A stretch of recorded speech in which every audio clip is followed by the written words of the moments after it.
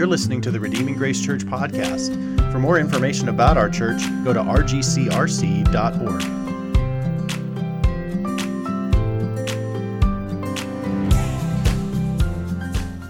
Our sermon text today is Genesis chapter 15. After these things, the word of the Lord came to Abram in a vision. "Fear not, Abram, I am your shield. Your reward shall be very great." But Abram said, "O Lord God, what will you give me? For I continue childless, and the heir of my house is Eleazar of Damascus." And Abram said, "Behold, you have given me no offspring, and a member of my household will be my heir." And behold, the word of the Lord came to him. "This man shall not be your heir. Your very own son shall be your heir." And he brought him outside and said, "Look toward heaven and number the stars, if you are able to number them." Then he said to him, "So shall your offspring be." And he believed the Lord, and he counted it to him as righteousness. And he said to him, "I am the Lord who brought you out from Ur of the Chaldeans to give you this land to possess." But he said, "O Lord God, how am I to know that I shall possess it?" He said to him, "Bring me a heifer 3 years old, a female goat 3 years old, a ram 3 years old, a turtle dove, and a young pigeon." And he brought him all these, cut them in half, and laid each half over against the other. But he did not cut the birds in half. And when birds of prey came down on the carcasses, Abram drove them away. As the sun was going down, a deep sleep fell on Abram, and behold, dreadful and great darkness fell upon him. Then the Lord said to Abram, "Know for certain that your offspring will be sojourners in a land that is not theirs, and will be servants there, and they will be afflicted for 400 years. But I will bring judgment on the nation that they serve, and afterward they shall come out with great possessions. As for you, you shall go to your fathers in peace. You shall be buried in a good old age. And they shall come back here in the 4th generation, for the iniquity of the Amorites is not yet complete." When the sun had gone down and it was dark, behold, a smoking firepot and a flaming torch passed between these pieces.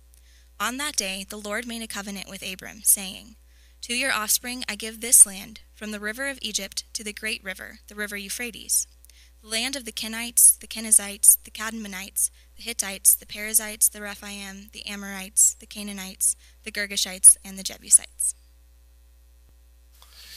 We'll be in Genesis chapter 15. So if you want to open your Bibles there, your little journals. We love a good guarantee, right? We love products that say that they have a money-back guarantee. We love when people make guarantees to us. And in sports, guarantees kind of get our attention. Back in 1932, Babe Ruth stepped up to the plate. He was one of the greatest home run hitters ever and pointed his bat at center field. And then immediately during that at bat, hit a ball to that exact spot. A guarantee, right? Tim Tebow, back in 2008, after a surprising loss to Ole Miss, he and the Florida Gators, he had an iconic press conference where he said he was going to push the team like he had never pushed them before. And you would never see a team work that hard. And they went undefeated and won the national championship. Muhammad Ali in 1965, a boxing rematch with Sonny Liston, guaranteed that he'd beat him. And in the second round, knocked him out. And then Joe Namath, the famous guarantee in Super Bowl III where the Jets overcame the Colts. He guaranteed a victory. We love a guarantee. We love a money-back guarantee. We live in a world where we're making guarantees and promises all the time. Every time you buy some gummy worms at the convenience store, you've got to sign your receipt, right? That you are making a guarantee that I will pay this. We love a good guarantee. And today we're going to look at where God makes a guarantee. He assures himself. And the name of our text today, or the title of our message today, is "The God Who Puts Himself on the Hook." The God who assures by himself the covenant that he will make with Abram. We've been journeying through Genesis over the course of this year and just trying to get a sense. Genesis means beginning. It sets the framework for everything, who God is, what he's like, what humanity is like, what went wrong, and how God is going to put it all together. And we've been zeroing in on this character of Abraham, this real historical figure that was chosen by God in his late years, at age 75, received a calling from God to be the promised one, the promise bearer, the one that the seed of promise, the snake crusher, would come through. And God, in chapter 12, said that he would gather all the nations that he has spread. He would gather them and he would bless them through the seed and offspring of Abram. And it's really remarkable because Abram is not a worshiper of God prior to this moment, but God appears to him, calls him, and says, go to a land that I have given you and I will give you children. And he and Sarah don't have children. They've never been able to have children. And so this is a miraculous work by a strange God. And somehow Abram just goes. He goes and he follows this God. And we read the story that Abram's faith gets a little wobbly at times. He gives his wife away, which is a bad idea, to the Egyptian king. But God gives his wife Sarai back, and his faith is wobbly and back and forth. And then we see that he chases down these kings. In chapter 13, chapter 14, he rescues his nephew Lot, chases down these big, powerful, epic kings that had kidnapped his nephew and their family and all their possessions. And with 318 men, Abram, this man of faith, chases them down, reclaims his nephew, and comes back. And in chapter 14 meets a couple of interesting characters, meets Melchizedek, who is a godly priest that is a prefiguring of Jesus Christ himself. And Abram worships God together with Melchizedek and gives him a tenth of all that he has. And then the king of Sodom tries to manipulate him and gain him under control, and he doesn't do that. And so if you think about going into chapter 15, Abram has got to be exhausted. He is probably in his 80s at least, maybe 90, and he has just chased down kings, right? And he's concerned that they might come back and avenge him. They might come back. So you can just imagine that this old man who just did this massive act of faith, this massive rescue plan of Lot, is coming back home, and he's settling back in, and he's got to just be completely exhausted. And so God appears to him to encourage him in chapter 15, verse 1. God encourages him and speaks with him. And there's this intimate moment between God and Abram that is just absolutely massive for the rest of the Bible. Chapter 12, he gives him this promise that you're going to have a son, your name's going to be great, you're going to have a nation, and you're going to have this promised land. And here in chapter 15, he's going to expand, and he's going to guarantee this promise with a couple of ceremonies and symbols. He's going to expand a little bit more this promise that he has given to him. One commentator named Walter Brueggemann says Genesis 15 asks the question of whether Abram can in fact trust God. And it asks if Yahweh, God, can in fact be trusted. Those are the two main questions in the text. Does Abram trust God? And is God worthy of being trusted? What guarantees do we have that God can be trusted, that he would come through?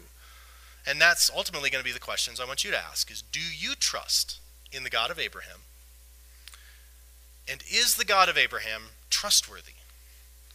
That's the two questions that are going to shape this chapter and really the rest of the Bible. Do you trust this God, and is this God trustworthy? What guarantees do we have that this God can be trusted? So in this text, in this chapter, we've got two three-part cycles. The cycle goes like this. God initiates, gives words to Abram. Then Abram questions those words. And then God assures him. So we're going to see that happen 2 times in this text. Where God comes, he initiates something with him. Abram then responds with questions. And then God assures him, answers his questions, and gives him an assurance. We're going to see that cycle happen once. With sons guaranteed like uncountable stars, that's going to be the point, is that he's going to guarantee that Abram will indeed have sons that are uncountable like the stars in verses 1 through 5. In verses 7 through 21, you will have a land that is going to be assured by covenant ceremony. And at the very center, between these two cycles of interaction between Abram and God, is this one small little verse where it talks about righteousness credited by faith alone, which is going to be probably the most important verse in the Old Testament. So there we go. 2 cycles, verses 1 through 5, and then verses 7 through 21, held together by Abram's ultimate response in verse 6. So let's walk through cycle number 1. Sons guaranteed like uncountable stars. Here we go. So here we go in verse 1, God initiates. And remember, Abram is exhausted. He is exhausted. He's fearful. He's got this great victory, but it's also like, man, how long is this going to last? How long am I going to have to wait? And here's what God's gracious initiative with him is. Verse 1. After these things, the word of the Lord came to Abram in a vision. And look at the words he starts with. Fear not, Abram, I am your shield. Your reward shall be very great. What kind words? Abram. I know you're tired. There's a lot on your mind. This has been a long run so far. Fear not. I am your shield. Your reward shall be very great.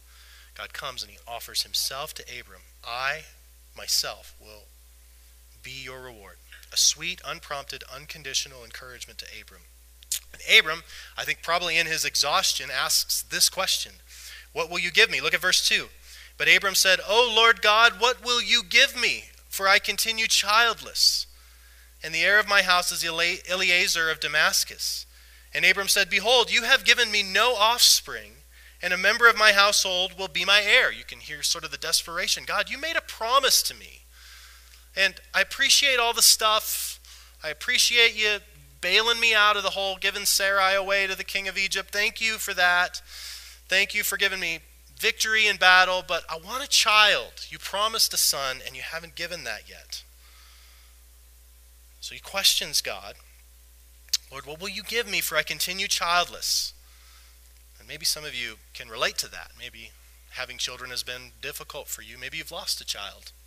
Maybe you have a child that you're estranged with. So this pain of going, God, you promised this, and I haven't received it yet. So he's questioning God. I think in his desperation, in his weariness, he goes to God with this, so you could maybe even put it as a complaint.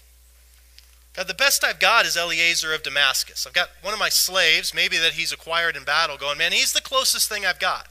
He's the closest thing I've got. He's going to get this whole thing.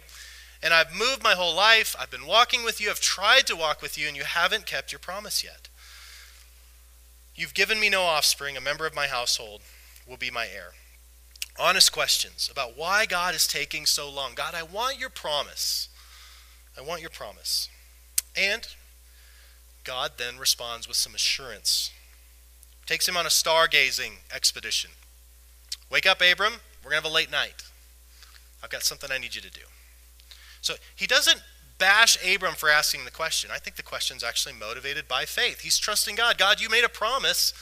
I would like to see the promise, right? So this is an act of faith. This is not a questioning or a doubting of God in a way that God criticizes at all. He's taking his questions to God, which is always the right thing to do. That's what Job does. That's what David does in the Psalms. Even Jesus in the Garden of Gethsemane takes a question to God. Why have you forsaken me, he says on the cross. So there is a right place for some questions and some pleading with God. So God assures him by taking him out, stargazing expedition, come on out. Bring your pillow, bring your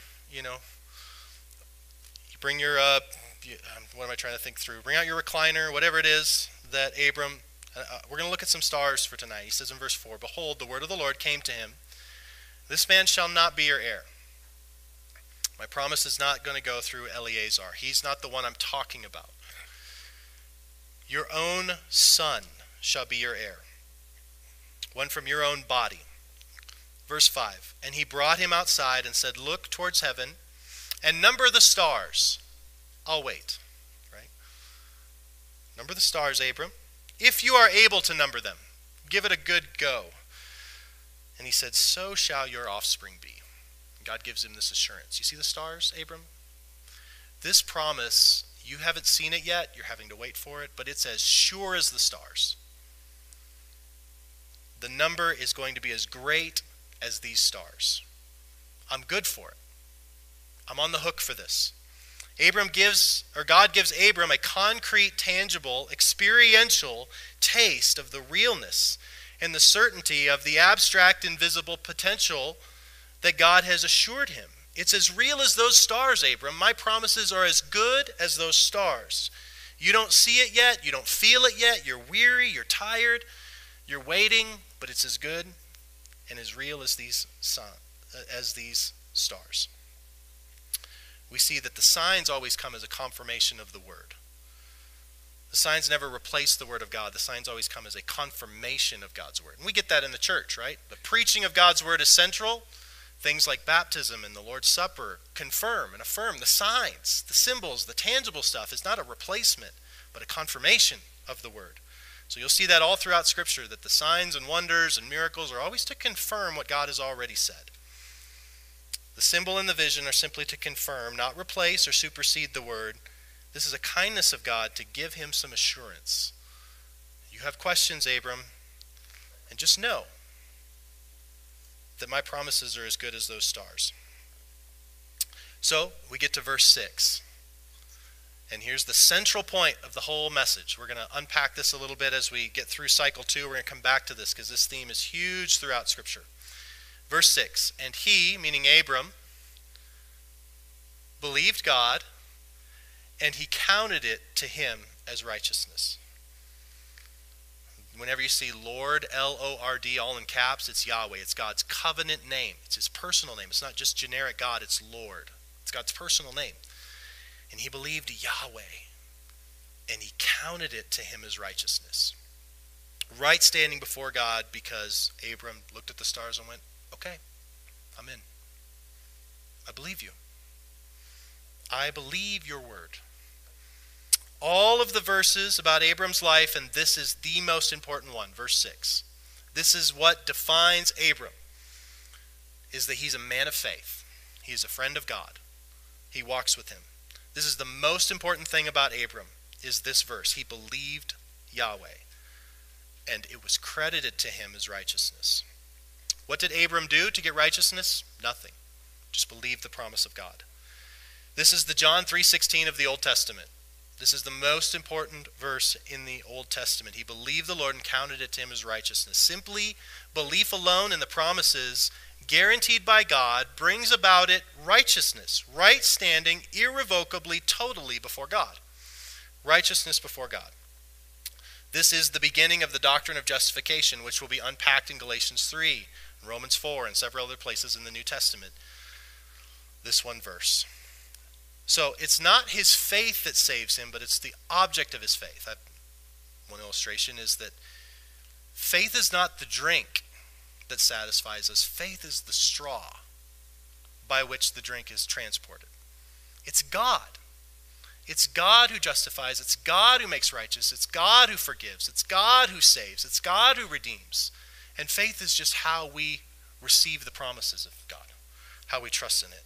So it's not faith that saves us, it's the object of our faith. Faith is just how it's taken hold of. And he believed the Lord, and it was credited to him as righteousness. He just gets right standing before God, not because of anything he's done, but because he believes the promise of God. So that gets us to cycle number 2. I love this section. This is one of my favorite sections. This chapter and this section right here is part of why I wanted to do the Genesis series. So again, we're going to see cycle number 2. God initiates, Abram questions, and God assures with an action. So first, God initiates. Verse 7. He said to him, I am Yahweh, the Lord, who brought you out of Ur of Chaldeans and to give you this land to possess. So he's reaffirming the promise he made in Genesis chapter 12. He already has reaffirmed, done the star thing on the sun part. Now, I also want you to know that you're going to have this land. So God just reaffirms the promise. Notice that everything starts with who God is, right? You notice that in both of them? That God comes with himself. I am the Lord, who brought you out of Ur of the Chaldeans to give you a land that you possess. In verse 1, fear not, Abram, I am your shield. God is giving himself to Abram. The promise rides on nothing in Abram, but everything in God. A recounting of who God is and what he has done is the foundation for everything. It's the foundation of Abram's life. And then Abram questions. He says, O Lord God, how am I to know that I shall possess it? How do I know, God, that I can trust you in this? Now we've already gotten verse 6 that it already says that he believes God, but that doesn't mean all the questions have gone away. Questions are not antithetical to faith. There is a faithful questioning, and that's what's happening here. This is not a contradiction with verse 6. Not at all. He is directing his questions Godward as an act of faith. 2 great filled questions. What will you give and how can I know? Right? Isn't that probably the questions we're all asking? That's probably at the heart of Christianity. God, what will you give to the one who trusts in you? And then how can we know? How can we know? So Abraham asks, how shall I know that I am to possess it? And then God assures him by cutting a covenant. That's literally the Hebrew word, is cutting a covenant, making an agreement.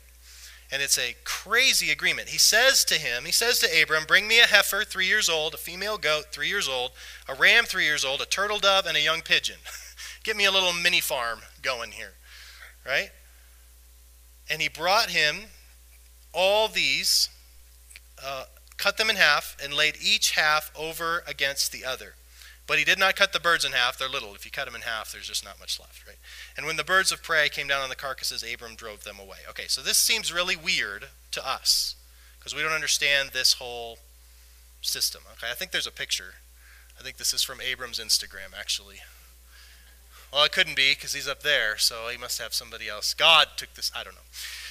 So this is an ancient custom. Abram immediately knows what God's going for when God says, get me the animals. He immediately knows, because this is a common ceremony that's usually between kings. One king conquers another king, and that king's going to remain in power, but he's going to be under the rule of another king. So the conquering king and the ruling king would then make an agreement. You pay me taxes, I'll give you protection. Right? Let's cut a covenant together. And the way it is you would take these animals, because this is an expensive thing, you take these animals, and the idea of them being 3 years old is just to say fully grown. This is when they're at their peak value, so this is expensive.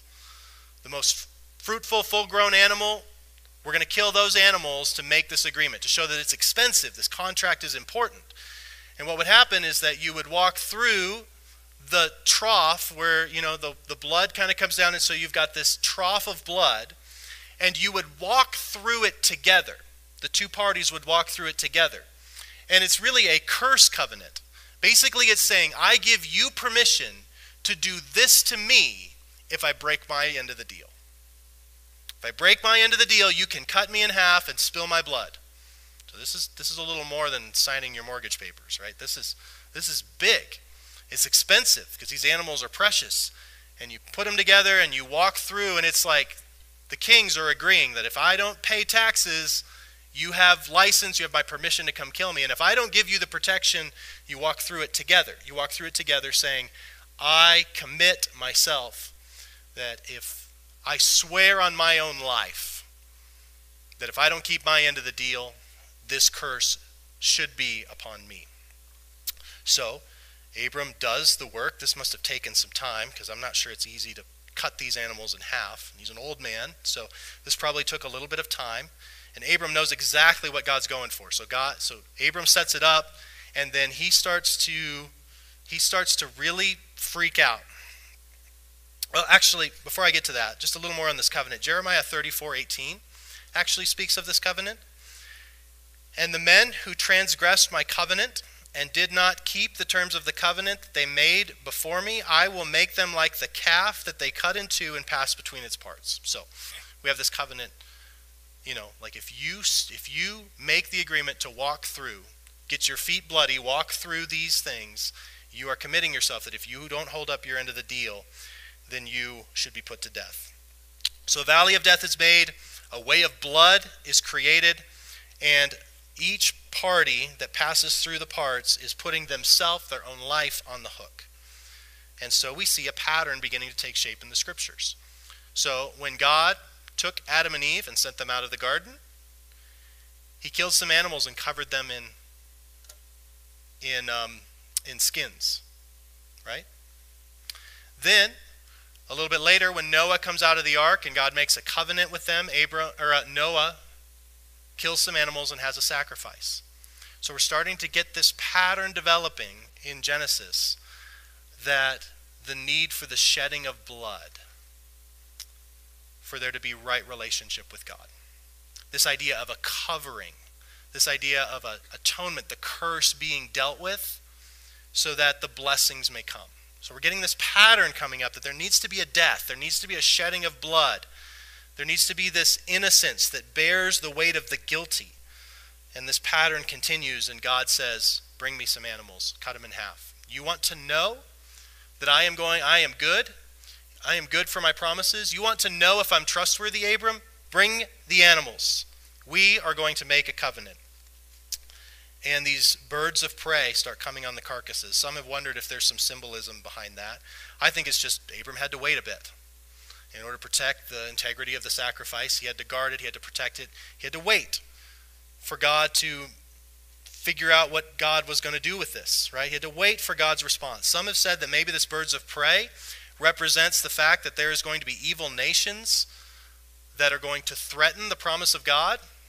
Maybe this is a bit of a metaphor for Abram's own life, that he, in some sense, is poured out as a sacrifice before God, but there's going to be so many temptations that are going to come in his life to try to rob from his dedication to God. I'm not sure. But certainly those birds of prey coming and trying to disrupt this sacrifice is, in some sense, a picture of what the promise and the threats that are going to come for God's promises are going to be all throughout the rest of the story. Look at verse 12. As the sun was going down, a deep sleep fell on Abram. So he was just with God the night before, probably, looking at the stars, right? So he's waited all day. He's made preparations all day, just waiting for what God wants to do. He understands what God has asked for, but he's waiting. He's waiting to see what God wants to do with this covenant. And behold, a dreadful and great darkness fell upon him. So just think about this. I think Abram at this point is thinking, oh my gosh, I am about to enter into a curse covenant with the God of everything. And I think he's probably thinking through his life, probably thinking through his mistakes, probably thinking through all the ways that he's failed, and going, there is no way that I can enter into a covenant with Almighty God. That's my guess. The scripture doesn't say that, but this deep and dreadful darkness, I think, is him realizing, I can't walk through the pieces. There is no way I can keep my end of the deal. Whatever it is God is wanting to make a covenant with me, I'm not going to be able to keep it. I am a dead man to stand before a holy God and make a covenant with him. There's no way. There's no way. And he's terrified. Like maybe he'd asked one too many questions, right? Maybe I just shouldn't have brought it up, right? He believes God, but he goes, I'm going to enter into a covenant with God, and I know I can't keep it. I'm a dead man. Emotionally exhausted, waiting, huge anxiety, tons of questions, about to enter a binding life and death covenant with the almighty creator of everything. And he knows he can't live up to it. His life has already proven to be too wobbly. He's too inconsistent.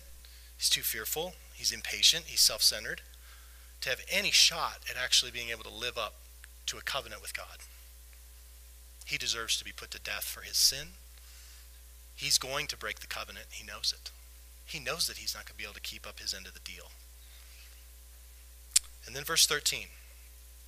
Finally, all this work, all this dread, God says this, verse 13. Then the Lord said to Abram, know for certain. Know for certain. Don't doubt, Abram.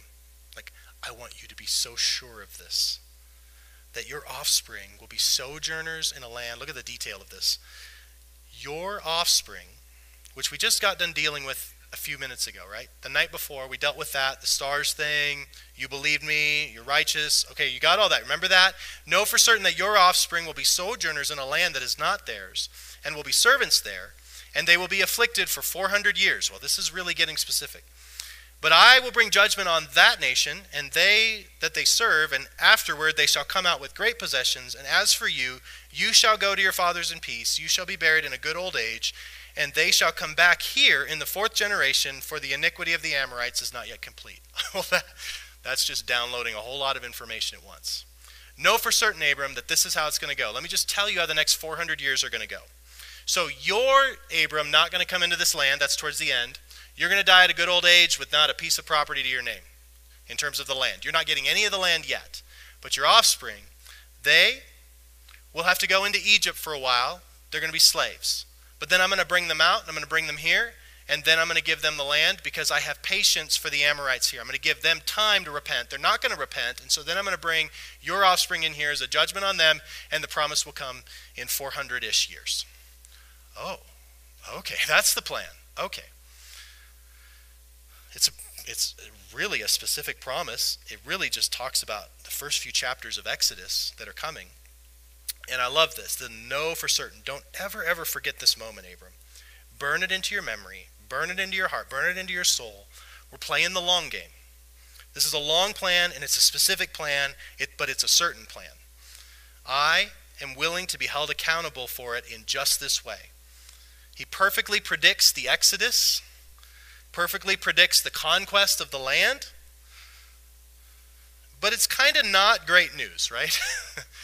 Your kids are going to be slaves for a while. And the promise isn't going to come all the way to fruition until 400 years from now. And then you'll get the possessions in the land. God is just never in a hurry, is he? He's just never in a hurry. It's frustrating, but it's sure.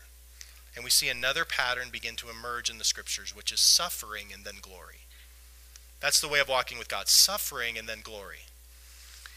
Look in the Bible at how much waiting there is for the people of God.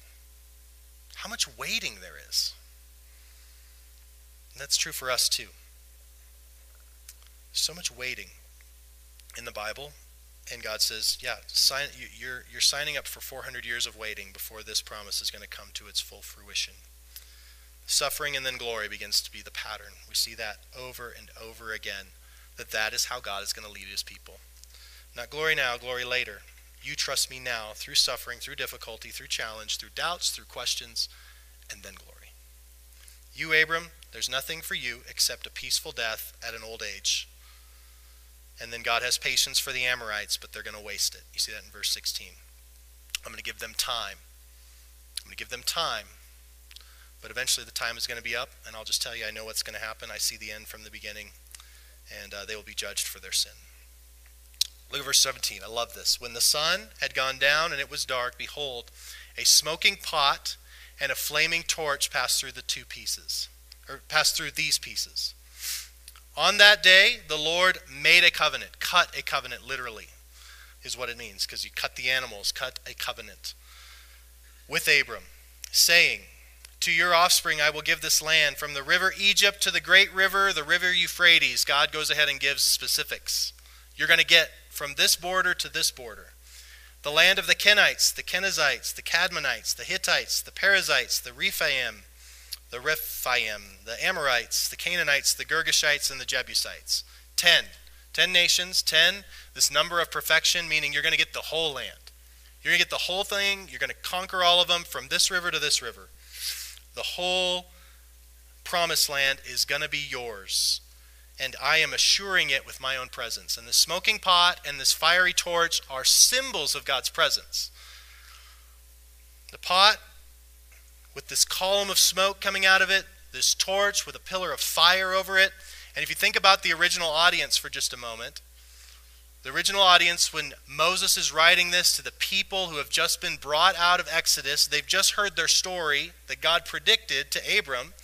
And then what they're seeing is that the God who led them out of Egypt, the God who destroyed the gods of the Egyptians, who split the sea and brought them out, the God who is smoke and fire on the top of Mount Sinai, we can't even draw near, who is leading us by pillar of fire and pillar by night and pillar of smoke by night, he's the same God who walked through the pieces. And it's almost like God's two legs walking through this pot with this column is almost like his leg, this column of smoke out of the burning pot, and this column of fire off of the torch passed through the pieces, as if God himself is walking through the pieces, saying, may I, the God of the universe, be the one who's cursed if I don't keep my promise to you. The God who rules and reigns and defeats all the other gods is also the God who says, I swear on myself that I will keep my promise to you. Cross my heart, hope to die, stick a needle in my eye. Cut me in half. God says, I swear to God, I will do this for you. Know this, Abram. Know this. Exodus 13 tells us this. When Pharaoh let the people go, so just fast forward 400 years, all these things that God has said has come true. Exodus 13, Pharaoh let the people go. God did not lead them by the way of the land of the Philistines, although that was near, for God said, lest the people change their minds when they see war and return to Egypt. But God led the people around by the way of the wilderness toward the Red Sea. And the people of Israel went up out of the land of Egypt, just as God promised, equipped for battle. Moses took the bones of Joseph with him, for Joseph had made the sons of Israel solemnly swear, saying, God will surely visit you, and you will carry up my bones with you from there. And they moved on from Succoth and encamped at Etham, to the edge of the wilderness. And the Lord went before them by day in a pillar of cloud to lead them along the way, and by night in a pillar of fire to give them light, that they might travel by day and by night. The pillar of cloud by day, the pillar of fire by night, did not depart from before the people. And the people who are experiencing this and then getting the book of Genesis and going, oh, that God walked through the pieces for us. That God sweared by himself that we would get this land, that we would be delivered, that we would get the promise. And notice who doesn't walk through. Abram. Abram, I am going to be responsible for both sides of the covenant. If I don't keep my end of it, then may I die. And if you don't keep the end of it, I will come die for you.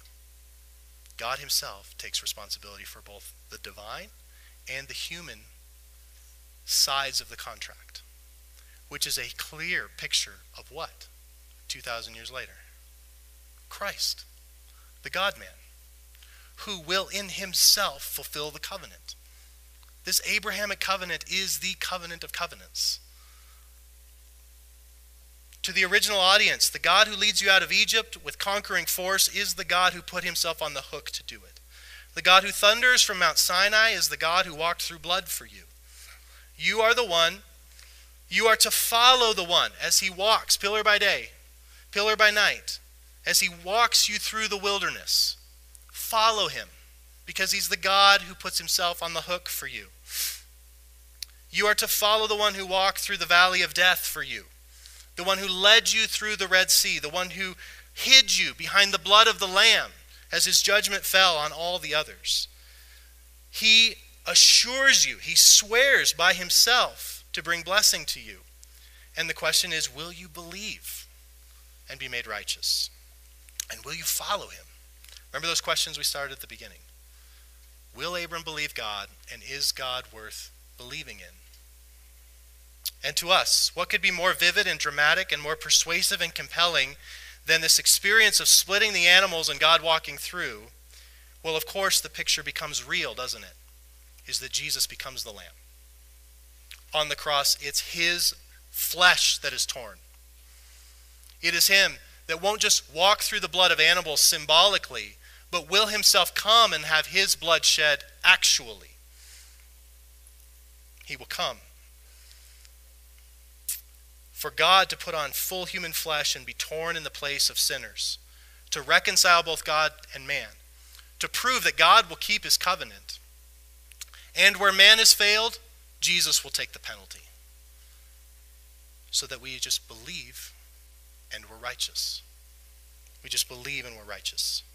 This covenant that God makes in Genesis 15 shapes the rest of the Bible and is the foundation of the gospel. Look at Romans 4.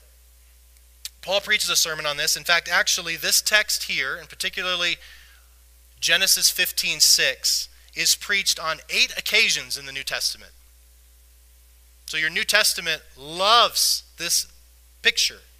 This is the covenant that sets the framework for the gospel.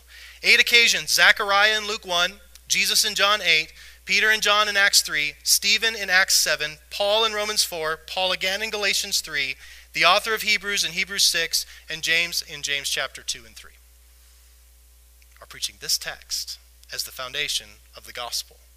This is why Abraham is our father. Let me just give you an example. Romans 4, 20 through 25.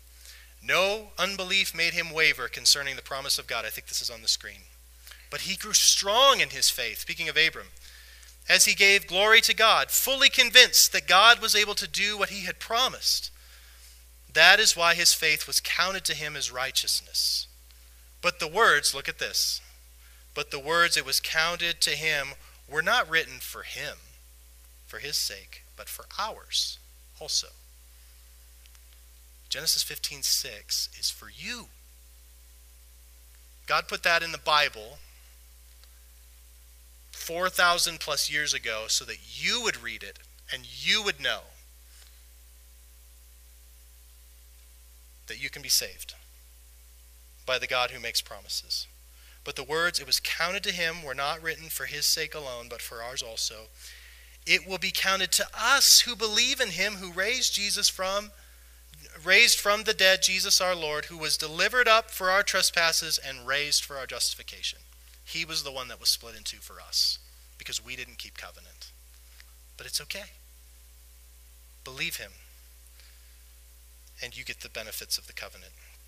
What the Father did symbolically in the Old Testament, Jesus did literally in the New Testament. The way Abram responded to the promise is how we respond to the fulfillment. Grace alone, faith alone, in Christ alone, according to the Scriptures alone, for the glory of God alone. So let me just give you some applications and we'll be done. Just a few. We could think of many more. Maybe at lunch you can think of a few more. God cannot give you anything greater than himself. That's the offer that God makes to Abram, right? I am your shield. I am your great reward. What about a son? Okay, I will fulfill my promise to you. But these stars, they're going to be your, And then he tells him, again, in verse 7, I am the God who brought you out of the land of Ur, offering himself. And then swears by himself in a covenant ceremony. May I die if either of us breaks this covenant. And then he will. He gives himself. The good news of Genesis 15 is ultimately realized in Jesus Christ, who is given for you. God gives himself to you. The Father gives himself as your Father. The Son gives himself as your sin bearer and Savior. And the Holy Spirit is given to you for your holiness. God gives his whole self to you. The whole Trinity is given and offered to you in the gospel. God offers himself to Abram apart from works. Nothing Abram has done to earn this, just offered to him by grace. And we have the same thing. In fact, even greater. We have the entire Trinity offered to us in the gospel. God cannot give you anything greater than himself. Can you think of anything that God could give that would be greater than giving himself? He's the greatest thing in the world. That would be the greatest gift in the world. Number 2, questions are not the antithesis of faith. So bring them to God himself. I find that very comforting in this passage, is that Abram just keeps firing off questions, right? How do I know? What will you give me? And yet he's considered a man of faith. So, like I said before, Job has questions, David has questions, Jeremiah has questions, Isaiah has questions. The Bible is filled with questions. And that's not antithesis to faith. I love what Ligon Duncan says. He says, when Jesus in Luke 22:20 says, this cup which is poured out for you is the new covenant in my blood, which has overtones. Back to Genesis 15, this covenant in blood. Jesus is not just saying this to say that he's the fulfillment of Jeremiah 21 in the new covenant. Jesus is saying, my friends, long ago, God the Father, God my Father, said to your father Abram, I promise unto death, I am here to pay the price. Not only that you may be redeemed from your sins, but that you could know that there is no power in all the universe that can prevent your receiving the blessings of God that he has promised to you, because I have sealed these promises with my blood. When Abram had his doubts and wanted assurance from God, God said, all right, let's sign a contract and settle this. Look to what I've done. Look to the blood. Now, Abram's going to screw it up. He's going to fall into sexual sin in the very next chapter, but that doesn't nullify at all the fact he is credited by righteousness and that God is going to hold up this end of the deal. Number 3, right standing before God has always been by faith alone in him and his works and his promises. So this idea that the Old Testament you're saved by law and works is blown out of the water. ceremonies, religion. According to Genesis 15:6, the plan has always been God makes promises, God takes the initiative, and those that respond in faith plus nothing get everything. Jesus plus nothing equals everything. Jesus plus anything, any law keeping, any religious whatever, is nothing. And then lastly, the cross of Jesus Christ is the fulfillment and guarantee of all the promises of God. Scriptures, New Testament says that. You can come to God today like Abraham, asking him, what will you give me? And he will answer, I give you myself. And you can ask him, how will I know? And he would say, look at my cross. Who hangs there? Who's covered in blood for you? The slaughtered sacrifice of the covenant that we might be assured of God's promises of God is right before you in the cross and resurrection of Jesus Christ. God says, I'm putting myself on the hook here for you. Will you believe me and receive righteousness? Hebrews 10. Let me close with this. Love this. So now with that picture in your mind of who God is, what he offers us in the gospel, this picture of the Old Testament, in the Old Testament of cutting a covenant, Hebrews 10, look at this, verse 19. Therefore, brothers, since we have confidence to enter the holy places by the blood of Jesus, by the new and living way that he opened through the curtain, that is his flesh, he was torn open, that we might have access to the promises of God. And since we have a great high priest over the house of God, here's the response. Let us draw near with a true heart and full assurance of faith, just like Abram. Just like Abram. Believe, just believe. With full assurance of faith, our hearts sprinkled clean from an evil conscience and our bodies washed with pure water. Then there's another let us. Let us hold fast the confession of our hope without wavering. And I love this next phrase. Because you're so faithful. Does it say that? Because you have walked so godly. No. Because he who promised is faithful. He who promised is faithful. It's not that you're faithful, it's that he's faithful. He's the one that keeps the covenant. He's the one that walks through on your behalf. He's the one that holds up the end of the deal. And let us consider how to stir one another up to love and good works. Because if this is the God we're serving, let's go all out for him. Not neglecting to meet together as is the habit of some, but encouraging one another all the more as you see the day drawing near. He was split for us. He walked the way of blood for us. He went through the valley of the shadow of death for us. Therefore we fear no evil. And we draw near in full assurance of faith because he is faithful. And he puts himself on the hook. And we're as surely as God himself exists, we are secure in him. Let's pray. God, thank you for this passage. Thank you for the glorious promises that you have made to the world. Abram didn't deserve any of this. Abram responded with questions, and yet you were so gracious to continue to care for him and to love him, and he had to wait so long even to see this ceremony take place, and he's going to have to wait so much longer to receive a son, and then later on you're going to ask him to get rid of his son, and so he has so much of the journey left, and yet you are so secure, you are so sure. And Lord, I pray that that we also would be like Abram in that sense of trusting you. God, thank you for being the God who makes promises to undeserving sinners and for taking up the responsibility to hold up both ends of the deal. God, thank you that by faith in Jesus Christ, both the divine side of the covenant and the human side is satisfied, and we just get the reward. And so, God, I pray that my friends here would come to embrace that either for the first time, to receive righteousness by faith in the promise and offer of the gospel.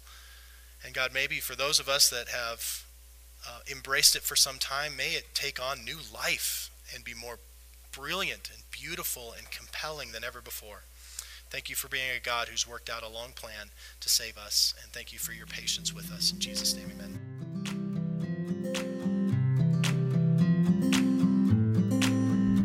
Thank you for listening to the Redeeming Grace Church podcast. For more information about our church, go to rgcrc.org.